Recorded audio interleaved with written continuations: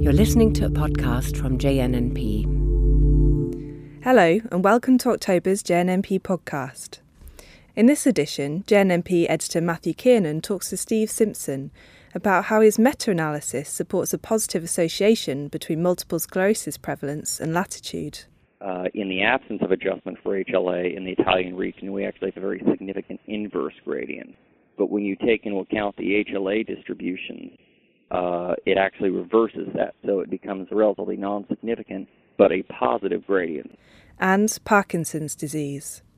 As we look to move from symptom-alleviating therapies to those that modify the underlying cause, there's a need to better understand the natural progression of the disease. Separating out simple symptomatic effects from real disease-modifying effects is difficult. It's only through running studies like this that we can begin to get an idea of what sort of markers, what sort of endpoints we should be looking at. But first up, here's Matthew on MS and latitude. So it's a great pleasure to welcome everyone to this month's JNNP podcast. And tonight we're joined by Steve Simpson, who with his colleagues from the Menzies Research Institute in Tasmania and the University of Tasmania is going to tell us about his findings in his study, Latitude is significantly associated with the prevalence of multiple sclerosis. So welcome, Steve. Thank you for having me. Now, perhaps you could just give us a little bit of a background to the ideas of latitude and multiple sclerosis, and really, why did you decide to do this particular study? The idea or the recognition that MS distribution, its frequency, is associated with latitude actually goes back anecdotally for a number of decades to the pretty much the beginning of the 1900s. And they found that the frequency of the disease seemed to increase the further away from the equator you went, so the higher the latitude. And this, as I said, was fairly anecdotal for a bit until 1964 when John Kurtzky did the first systematic review of it, just kind of descriptive epi, but noted a distinct association between the latitude and the MS frequency. And they actually did a statistical analysis for the first time just in 2003, finding, again, the latitudinal gradient persisted. But more recently, there's been some debate as to whether or not the gradient is there. There's been some suggestion that it was due more to differences in migration and genetic susceptibility, or that it might actually just be a statistical artifact. And this in combination with our own work looking at the associations between vitamin D and UV basically led us to reevaluate the latitudinal gradient using some methodologic improvements of our own. So going from your more than 300 studies, what did you find, and can you give us an overview of the study itself? Well, we found some things that were kind of in sync with other studies. Most particularly, obviously, we found a significant positive association between MS prevalence and latitude. But in contrast to some other studies like Zavadinov in 2003, we found that rather than age standardizing, attenuating the gradient, so that if you take into account differences in population structure, it weakens. In our study, we actually found that it enhanced it.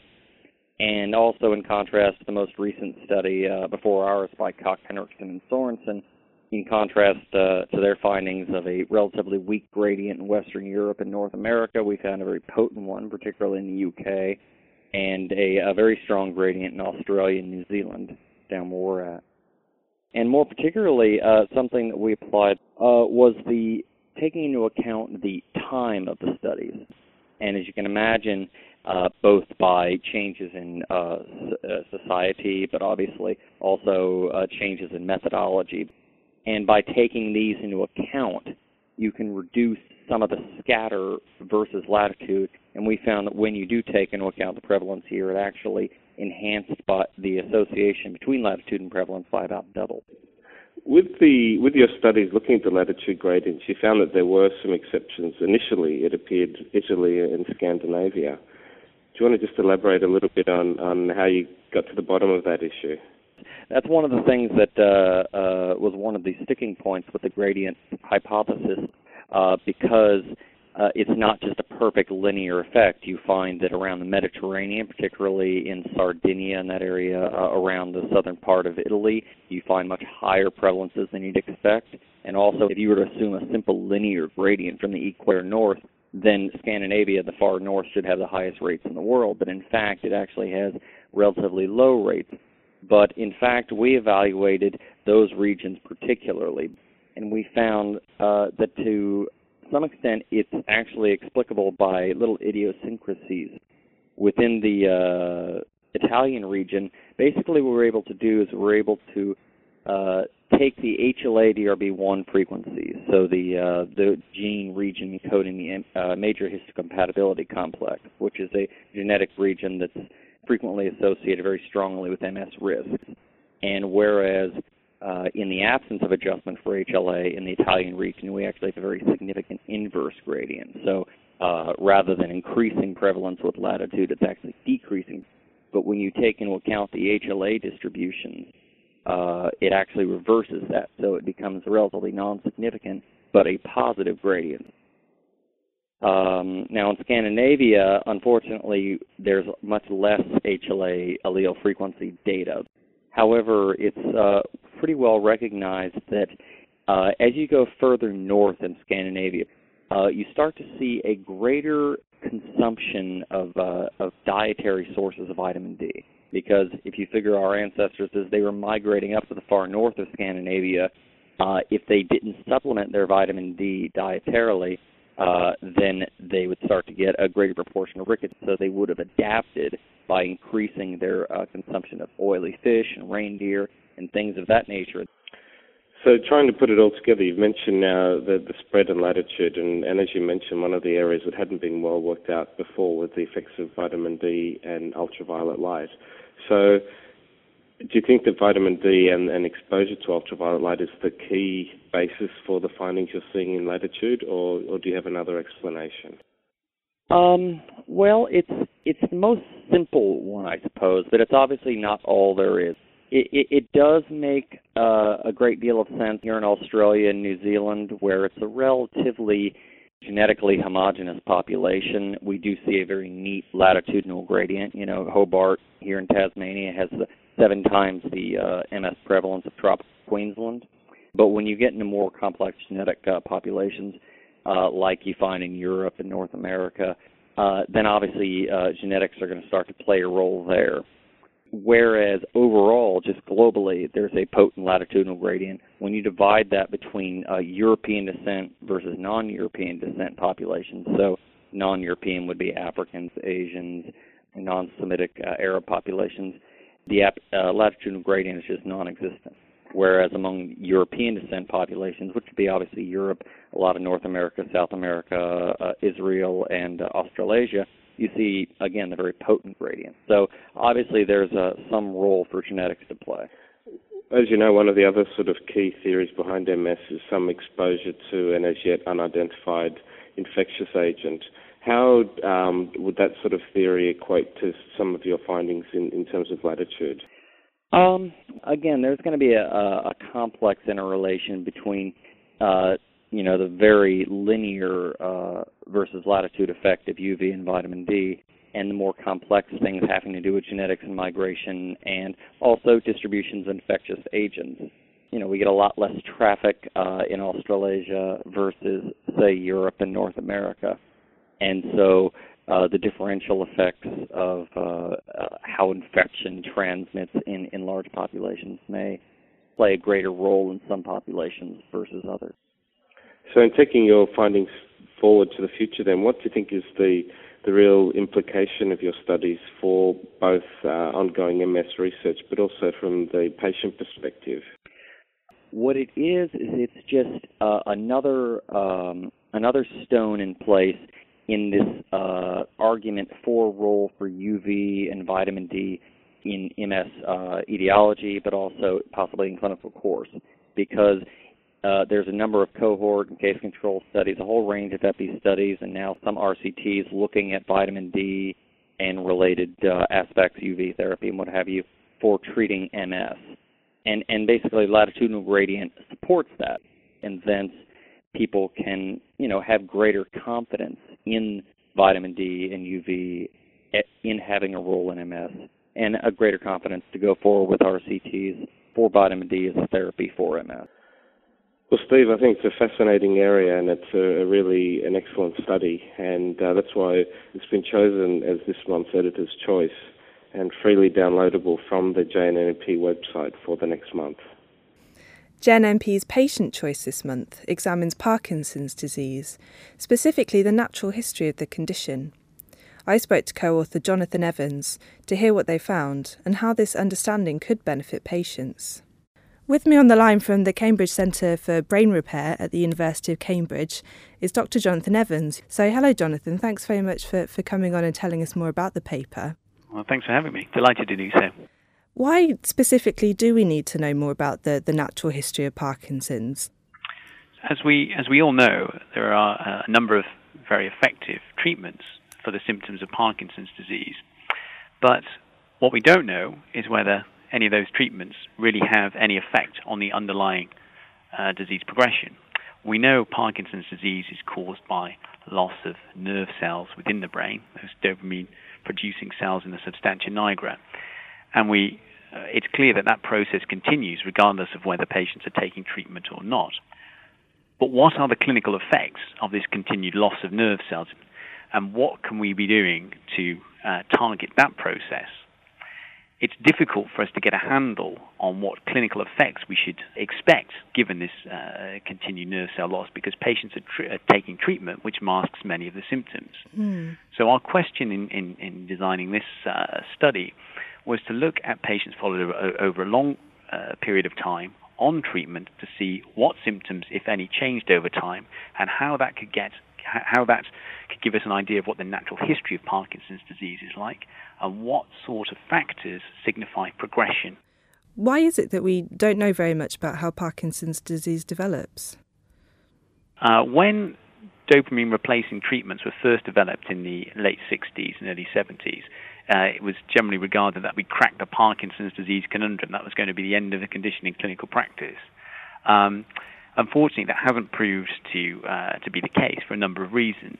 Firstly, as we all know, with prolonged use of Parkinson's medication, side effects such as treatment-induced dyskinesias can develop. We also know that Parkinson's disease is not just a movement disorder. Some people develop problems with thinking, with memory. Other people have problems with sleep. Problems with mood are also very, very common. There's also a shortage of data of patients with Parkinson's disease followed up over long periods of time. And where those studies have been done, they've generally looked at very selected patient groups. So generally younger patients who were, say, candidates for Parkinson's disease surgery, patients who were followed up in big teaching hospitals. And that can give a very skewed idea. Okay. And I guess that the heterogeneity of the condition makes it difficult to get a clear idea of the course as well. Yeah, that's right. There's a huge amount of variation in terms of what different people with the condition look like. That makes it very difficult on an individual basis to know how the disease is going to progress in a given person. And that, again, makes it difficult to know how best we should be treating them. When should we be starting treatment? When should we be increasing treatment? These are questions that we don't have any good hard evidence to guide what we should be doing in clinical practice. And in the study, you assessed 132 patients. Every 18 months, you assessed them clinically and also neuropsychologically. So what did you find in terms of their disease progression? So we looked at a number of what we regard as key milestones in the natural history of Parkinson's disease. The first thing we looked at was progression to what's referred to in the literature as Hearn and Yahr stage 3, defined as the onset of postural instability. We show in the study that this point is associated with a significant drop-off in the quality of life. We go on to say if we had some way of delaying the onset of postural instability, it's likely that would have a disproportionate impact on how people cope with the disease. We show that in this unselected cohort, the time to Hernian stage 3 is about 3 years, which may be something of a surprise, but does show, in my opinion, the need to get in early with treatments that really do alter the natural history of the condition. We also went on to look at another major milestone, decline in memory and cognitive function. And we show that a significant number of people with Parkinson's disease will unfortunately go on to develop memory problems sufficient to warrant a diagnosis of dementia. Less than half of the patients we followed up had reached that endpoint of developing dementia over the period of the study. But it's obviously a major complicating factor. We can't any longer think of Parkinson's disease as being a condition just defined by its movement symptoms. What about prognosis? Were you able to pinpoint any indexes that could be useful for following patients through the disease? Sure. So in the study, we looked at some very simple clinical biomarkers, but also some genetic markers that we think might be helpful in trying to define how different patients follow different disease courses over time. One thing that is not a new finding, but comes through again and again in our study, is that patients who are older when they develop the condition seem to progress at a more rapid rate. Patients who are young when they develop Parkinson's disease tend to follow a much slower disease course. The other thing we show is that genetic variation can account for some of the variation that we see in Parkinson's disease. We looked at variation in a gene called tau. We know that the tau gene has been implicated in other forms of cognitive impairment, or memory impairment, and dementia. What we show in this study is that people who carry either one or two copies of the H2 tau gene seem to be relatively protected from the effects of dementia over time. Opens up the possibility that we may be able to look at clinical as well as genetic factors in determining which treatment is best for which patient.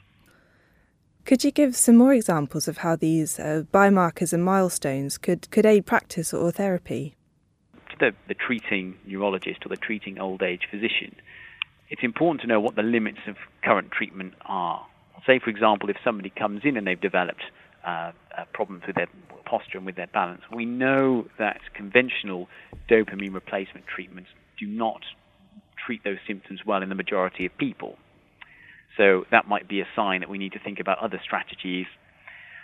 But more importantly, I think more excitingly, we're seeing a number of trials of both medication and new novel therapies trying to influence the natural progression of Parkinson's disease. Now, separating out simple symptomatic effects from real disease-modifying effects is difficult. But I think it's only through running studies like this, natural history studies, looking at treated patients followed over long periods, that we can begin to get an idea of what sort of markers, what sort of endpoints we should be looking at. Fantastic. Well, this all sounds like very good news for patients. So good luck with your future research, and thanks for coming on and telling us about this paper. A pleasure, many thanks. We'll also be focusing on Parkinson's next month, discussing an exercise intervention to prevent falls in those with the condition. And I'll be looking into the problems of diagnosing conversion disorder. Follow JNNP on Twitter for updates from the journal before then, and take a look at the burgeoning blogs.bmj.com/JNNP if you haven't already. Thanks for listening to this edition, and don't forget to join us next time. For more information about this programme and other BMJ Group podcasts, please visit bmj.com.